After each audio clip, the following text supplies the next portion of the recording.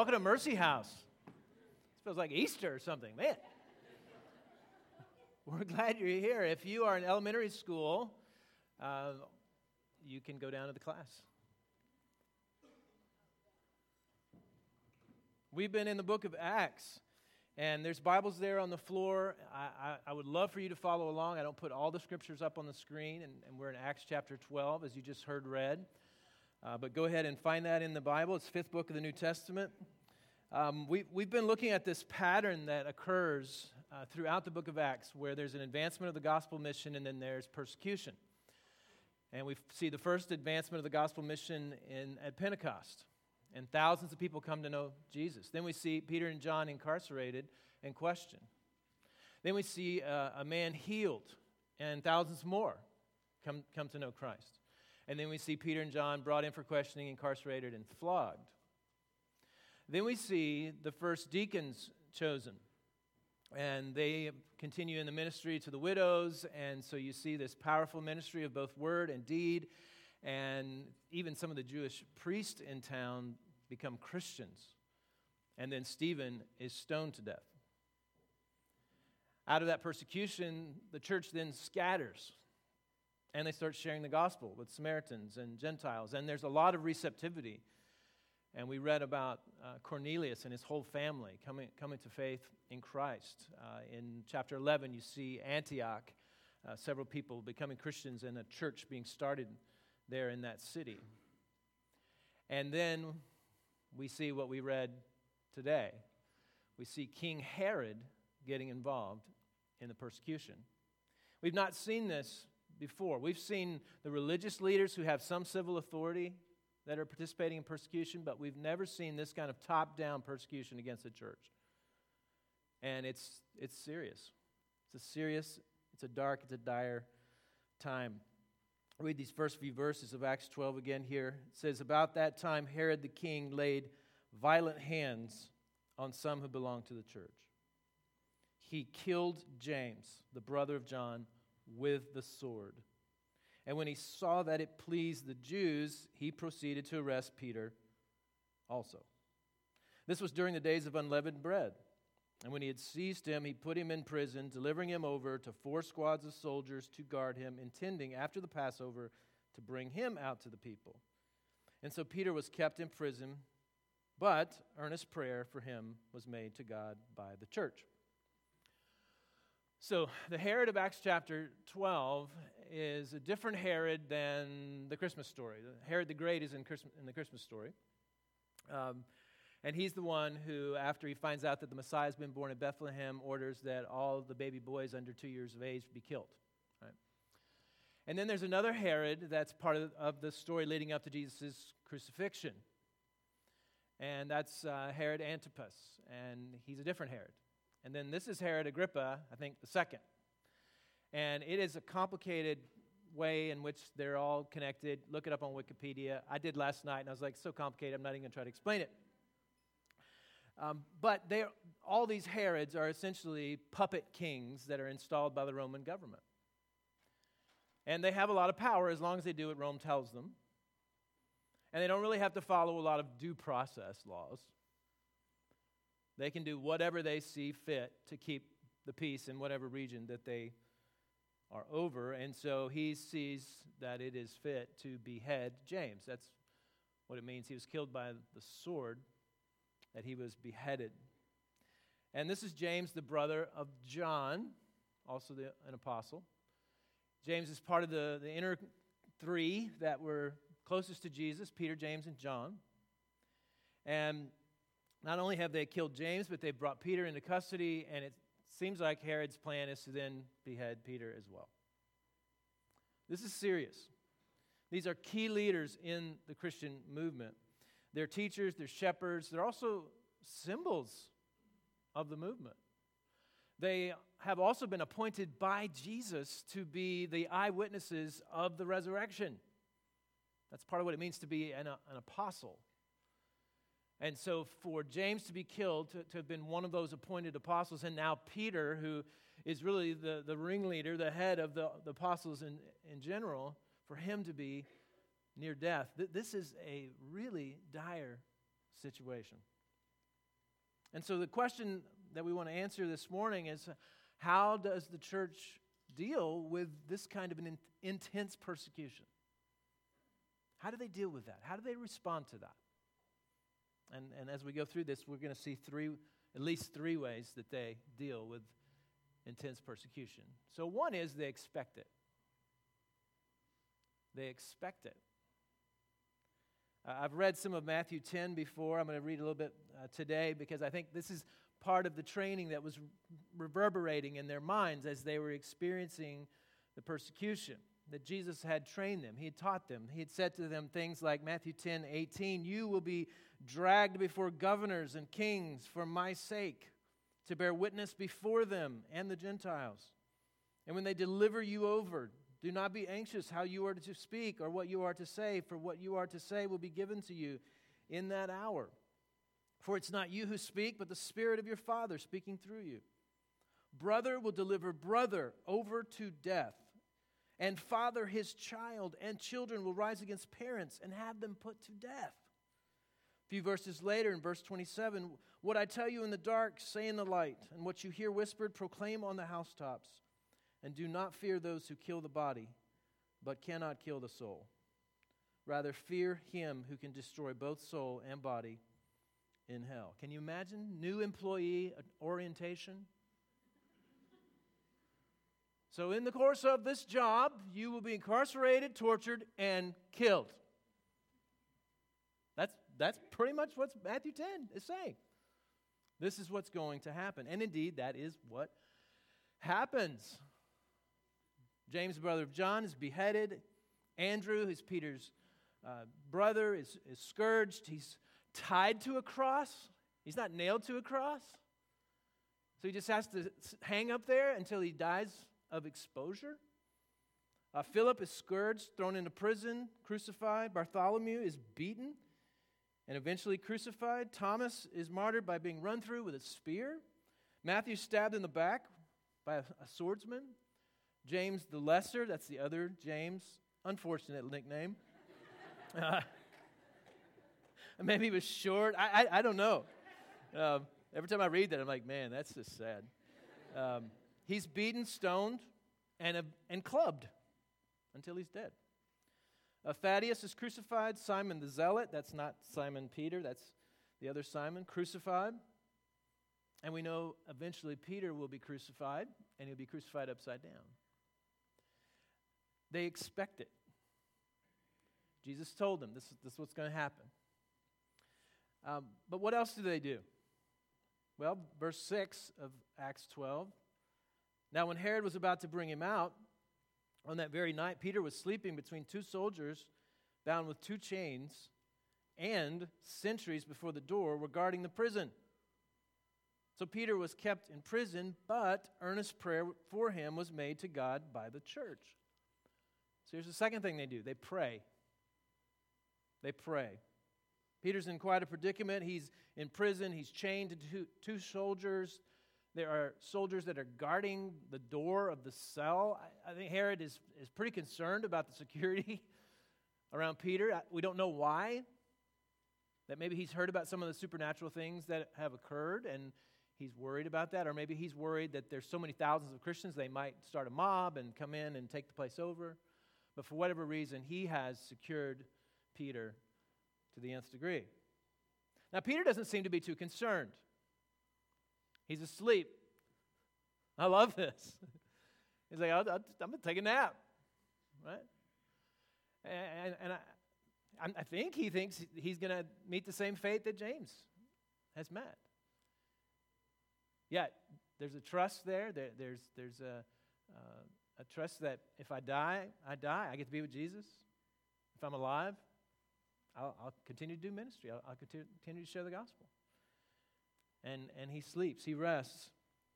And the church is praying. The church is praying. You can see that little turn there where Luke is describing this horrible, awful, dark, dire situation. And then there's the turn. It says, and the church was praying. It says it was earnest prayer. This Greek word that's translated earnest in the English Standard Version is getting at one of the facets of the Greek word there. It's one. That's one of the things about the Greek, that Greek words oftentimes have many facets, and there's not one English word where you can just really nail it down. And so translators have to make choices about which facet they want to point to oftentimes. And so ESV chooses earnest or genuine. New American Standard chooses fervent. So that's a facet that's more about just the passion of their prayer. New King James chooses constant, which really gets at the persistence of the prayer. So there's an earnestness about it. There's a fervency about it. There's a constancy about this kind of prayer. The Amplified Version, which I want to introduce that version to you, makes an attempt to give several English words to one Greek word that may have several facets. And so sometimes I'll go look at the Amplified and see what words they choose. And here's what they say. Peter was kept in prison, but fervent and persistent prayer for him was being made to God by the church. It's fervent. It's persistent. It's also corporate. This is not just individuals that make up the church that are at home all praying. We find out later in the text that they are actually in a home together and they're praying together. They're staying up all night praying. This past Thursday, we had our monthly 24-hour prayer where we signed up for 15-minute increments or 30 or hour or however long you had the open schedule to do. And so we filled that whole 24 hours. And it was a pretty awesome experience to do that along with others in the church and to pray and then to meet here. We met here on Thursday evening, and we actually fasted as we were praying during that 24-hour time. We met here. We prayed together for a couple of hours, then we broke the fast together. And I actually shared this text, and I said, this is what the church did. It gathered corporately to pray. Now, why are they praying? Why are they praying? It does seem a little interesting when you think about this. They're praying for Peter after James has already been beheaded. So you think, are they praying because they didn't pray for James? And they decided, man, we better pray for Peter if we want to keep Peter around. Or was it that they only prayed 2 hours for James? And now they're thinking, we're going to go all out for Peter. 24 hours. We're going to pray for 24 hours for Peter, and then maybe we can hold on to Peter. Or are they thinking, prayer doesn't really matter in terms of outcome, but we just want to have a nice communing with God and connect with Him and worship Him? I don't think it's any of those three. Not any of those three. I think they have a perspective. Okay, so here's the third piece here. So they expected persecution. They prayed, and they had a perspective of providence. Of providence, God's providence. What I mean by that, their understanding is that God is all powerful, and that God is all good, and that God is all wise. That He's all powerful. We might use the word He's sovereign. But He exercises that power in ways that are good and wise. That's providence. And they had that perspective of the providence of God, that God is always active. He's always powerfully, wisely exerting that power in ways that are good. When we say as Christians, sometimes in church settings, somebody will say, God is good. And the church will say, all the time. And then the person will say, all the time. Right. And what they're saying, when we say that little back and forth, is that no matter what is happening, no matter if we're having a hard time understanding how a good God could allow this or that, it's good. Right?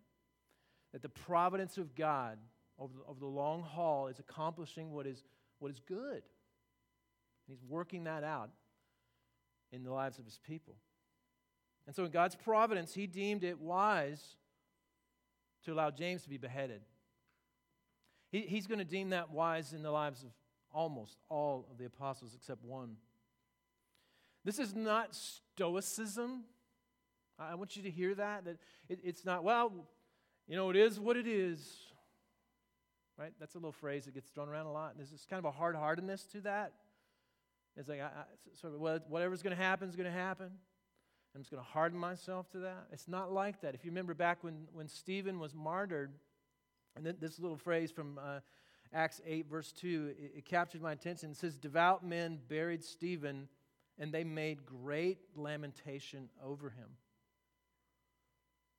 Sometimes we read these chapters in Acts, we feel a little bit distant from it. Like these were like superhumans, and they were courageous, and they were sharing the gospel, and people got killed, and they're like, glory to God, let's just move on. It's not what it was like. It was scary. It was hard. It hurt. They wept over Stephen. I'm sure they wept over James when they heard the news. But we know from church tradition, and again, the ways we know that the way the apostles were martyred, we know from different sources of church tradition, which we don't treat like sacred scripture, right? We don't say we know for 100% sure these things are absolutely true, but I still think they're helpful, and the description of James's beheading describes God giving grace to James in the midst of being martyred. And so what happens is the executioner is bringing him out to be beheaded, and is so inspired by James's courage. And I would assume that James has given him the gospel as he's experiencing this, and the executioner becomes a Christian, and he says, "You kill me too," and both are beheaded in that moment.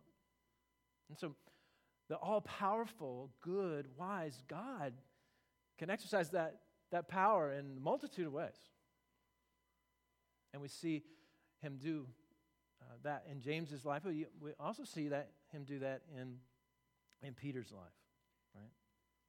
And we want to be careful that when we see bad things, we don't want to say, "Well, God did that." God did that. God is not the originator of evil. He's not the originator of sin. Human beings are the originators. They rejected God, and sin entered into the world, and the condition of death entered into the world. But we have to say that He at least allows it, and that He has control to stop it. Otherwise, we can't give God glory when He does stop it. And so, again, it's not God did something evil, but He does have power to stop it. And sometimes He wisely, although it's hard to understand sometimes, He releases that power and allows bad things to happen. Now, He exerts that power in a different way in Peter's life. In verse 7, "Behold, an angel of the Lord stood next to him, and a light shone in the cell." Love this. This is the real turn here.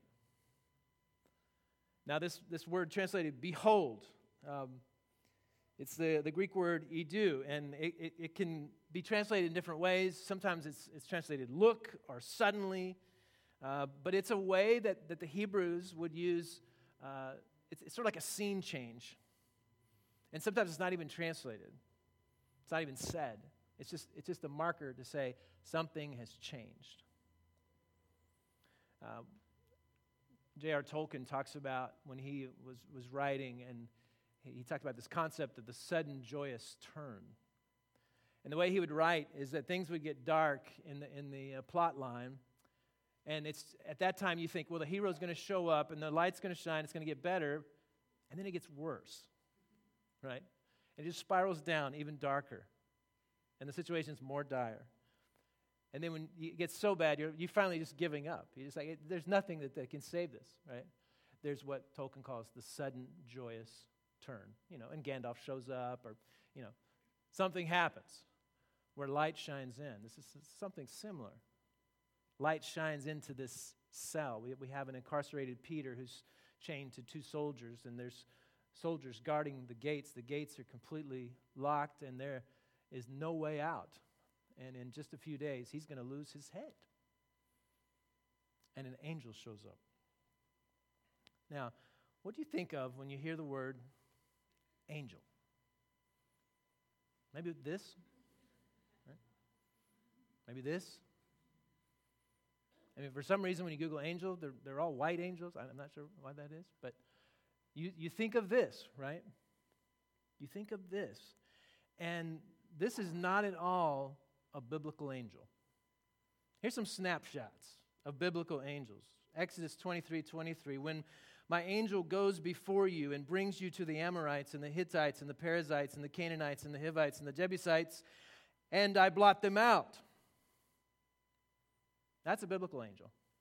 Right? Just takes one. Don't need a whole army of angels. You just need one walk in the promised land, wipe the place out. Right? Or this one. This is after a siege of the Assyrians that have sieged this city, and God's people are inside. They're scared to death, and here's what happens. And that night the angel of the Lord went out and struck down 185,000 in the camp of the Assyrians. And when people arose early in the morning, behold, these were all the dead bodies. One angel. Just one. Don't need two. Don't need a dozen. Don't need 100. Just one. Walk in, wipe out. Psalm 35, this is a prayer. Let their way be dark and slippery, with the angel of the Lord pursuing them. Comes from what's called an imprecatory psalm, where the enemies are bearing down, and they're praying for God's rescue, His release, and saying, just one angel. Just one angel pursuing the enemy. Or this one, the psalm before that, 34:7, the angel of the Lord encamps around those who fear Him and delivers them. They're always masculine when you see them in the Bible. That doesn't mean they're male. They can't procreate. They're not human male kind of beings, but they are masculine and they're military. They always appear as warriors. When we see the phrase heavenly hosts, that means angel armies. They are at war. And when this angel shows up, the scene changes. An incredibly dark, dire moment becomes lit with light. Right? So it's pretty funny, I think. I think there's a lot of funny parts of this story. The angel struck Peter on the side, woke him, saying, get up quickly. Right? It's almost like waking a teenager. Like, come on, get up. Come on, Peter. And the chains fell off his hands, and the angel said to him, dress yourself. Put on your sandals. And he did so. And he said to him, wrap your cloak around you and follow me. And he went out and followed him. Now, he did not know that what was being done by the angel was real, but thought he was seeing a vision. I know some of you rolled out to class. Kind of like, is it a dream? Am I really in physics? I'm not sure. And when they had passed the first and the second guard, they came to the iron gate leading into the city. It opened for them of its own accord, and they went out, and they went along one street, and immediately the angel left him. And when Peter came to himself, he said, now I am sure that the Lord has sent His angel and rescue me from the hand of Herod and from all that the Jewish people were expecting. Everything changes. An all-powerful, all-good, all-wise God sends an angel, and in a heartbeat, everything changes. He says that he's been freed from the hand of Herod. That phraseology is probably tying back to the hand of Pharaoh. And he's hearkening back to that and saying, God has rescued me. He's redeemed me out of this pit, this cell.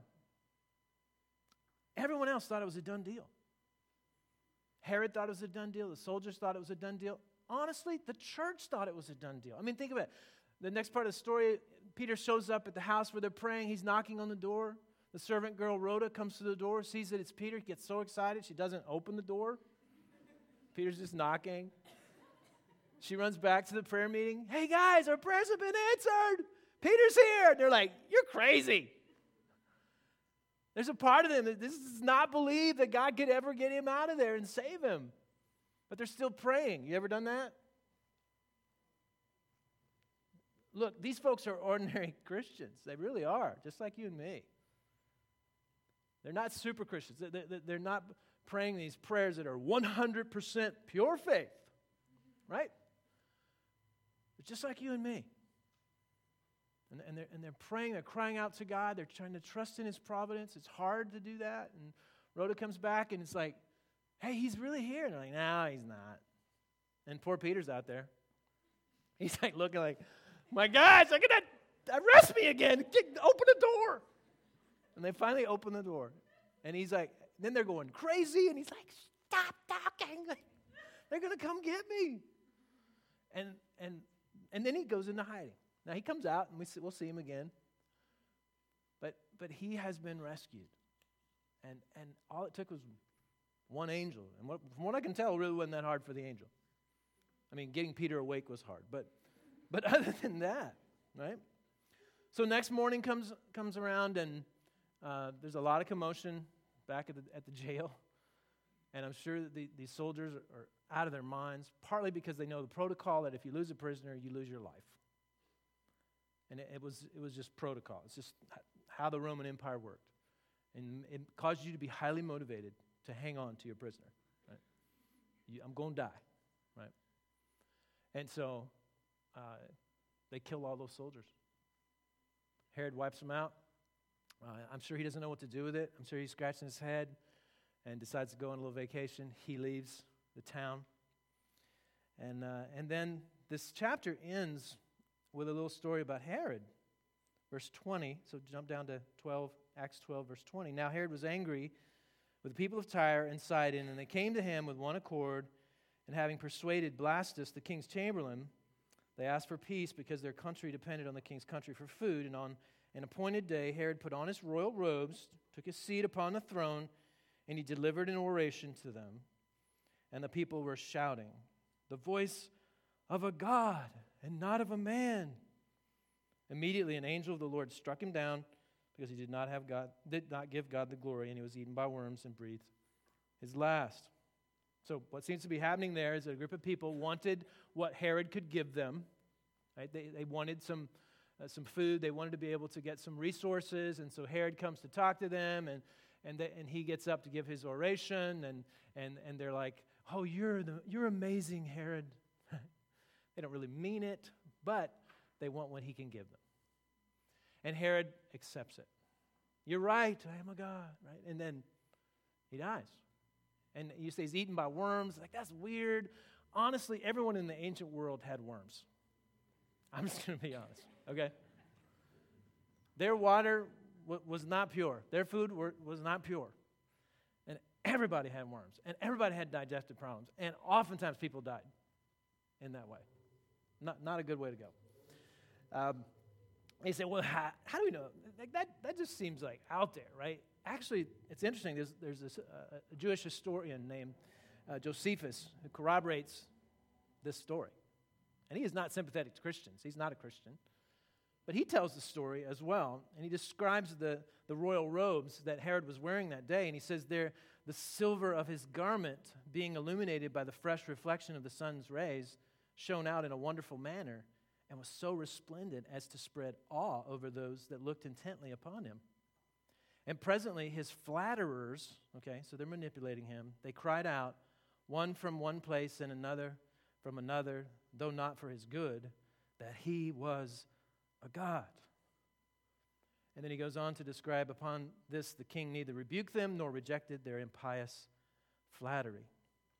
And then he goes on to describe that he had a pain in his stomach and that they brought him back to the palace, and in 5 days he was dead. And so it's an interesting corroboration of what Luke reports in Acts chapter 12. And it lets us know that in the providence of God, in the power of God, Herod's not a problem.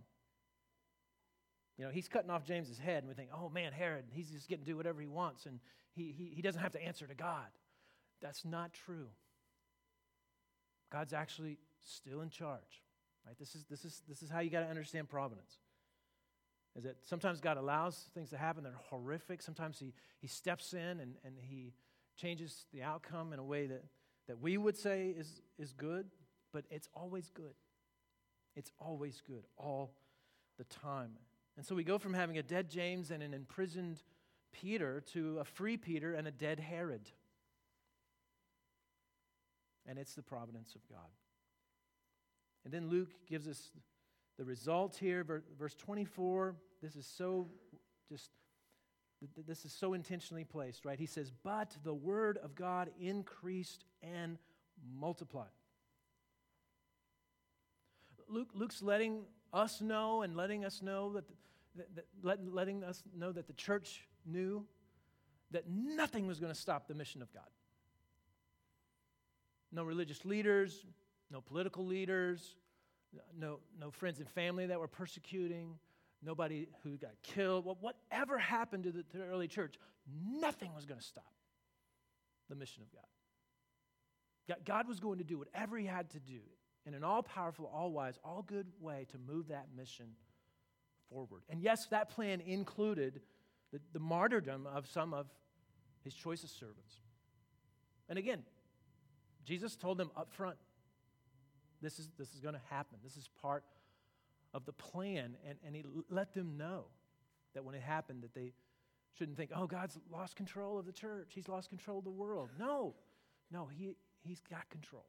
And he's exercising it in a good and wise way. Again, Jesus told this to them as well, that nothing would stop the mission. Matthew 16:18, after Peter had made a profession of his belief in Christ, and he says, "I tell you, you are Peter, and on this rock I will build my church, and the gates of hell shall not prevail against it." Right? He's like, nothing's going to stop this. Jesus is building his global church in every nation, that every tribe, every tongue, every culture is going to be reached with the gospel. Nothing's going to stop it. No matter how difficult it might get, no matter how many people might give up their lives for the mission of the gospel. Early 1950s, folks were getting excited about the mission. They were getting excited about getting the gospel to all of the nations. And Jim and Elizabeth Elliott met at Wheaton College. It's a Christian college in Wheaton, Illinois. And they graduated from there, and they joined 4 other couples.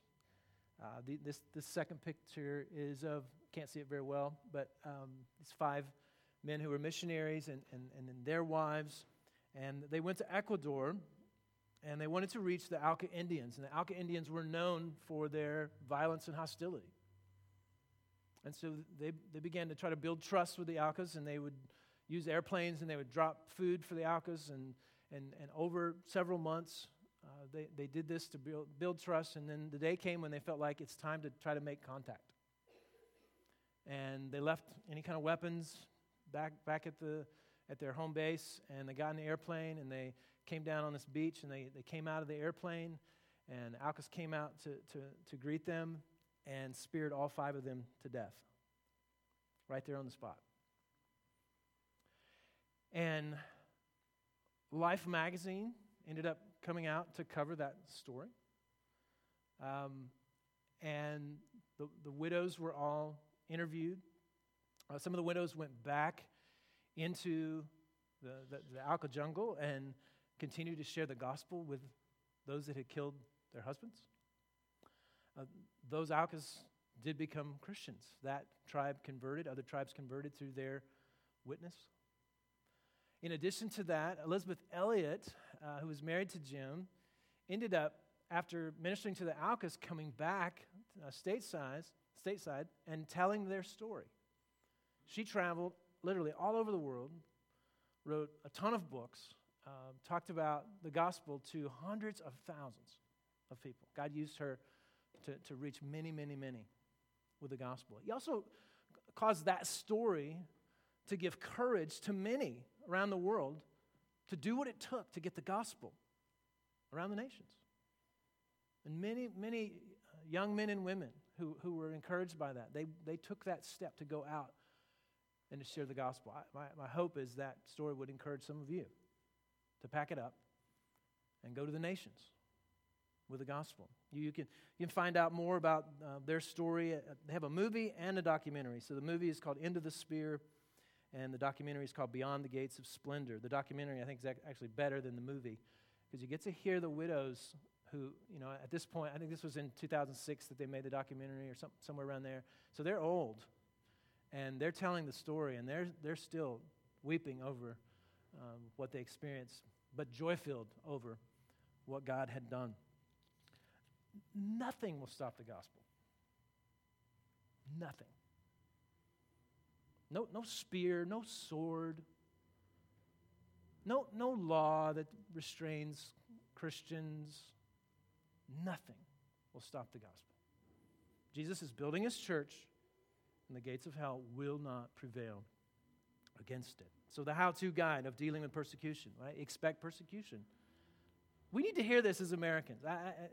Living in the United States, and it's not all of you are Americans, but living in the United States, you start to kind of think that persecution is something that's an anomaly. And we do. We have freedoms that are such a blessing. We can gather here. We don't have to post guards at the doors and let us know if someone's coming in. But there are countries where you have to post guards at the door if you're having church. But we don't have to do that. But when persecution does come up, that we shouldn't be surprised. Jesus warned his disciples that this is part of what it means to be a Christ follower. And then to trust that God is always powerful. He's always good. He's always wise. No matter what. No matter what is happening.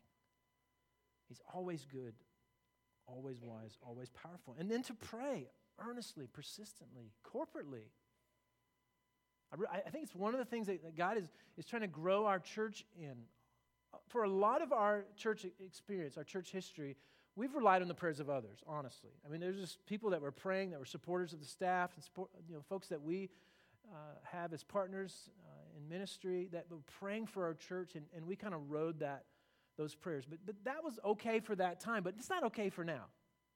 This is a new season where folks are taking ownership of the necessity to pray for the church, to pray for the leadership, to pray for the mission, to pray for the valley, and to do that as individuals, but also corporately, and to gather and to pray. And the mission is not going to move forward if we're not going to be crying out to God persistently and fervently and corporately. And if this works in the dark, dire hours of persecution where people are losing their heads, surely it would work when things aren't so dire. You come in here this morning, you may not be worried about being incarcerated, tortured, or killed for your faith, but you come heavy laden. You come with burdens, things that you're looking at, and you're like, God, how could you be powerful and this is happening? How could you be good and this is happening? How could you be wise and this is happening, right?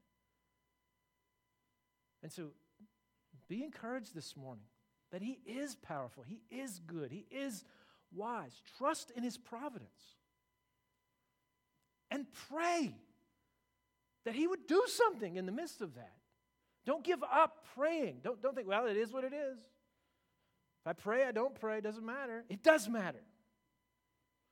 Engage those situations, both inside of you that you're wrestling with and outside of you that you're wrestling with fervent, persistent prayer. And ask others to pray with you. I think one of the reasons God is at work in this church in some powerful ways is because of the prayer requests. People write prayer requests, and folks are praying over those.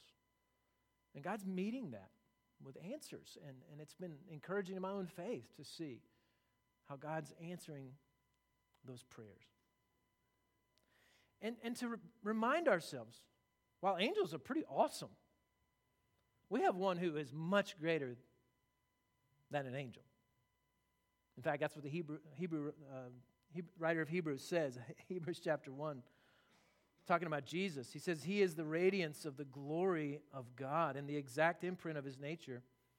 He upholds the universe by the word of his power. Put that on your resume, okay?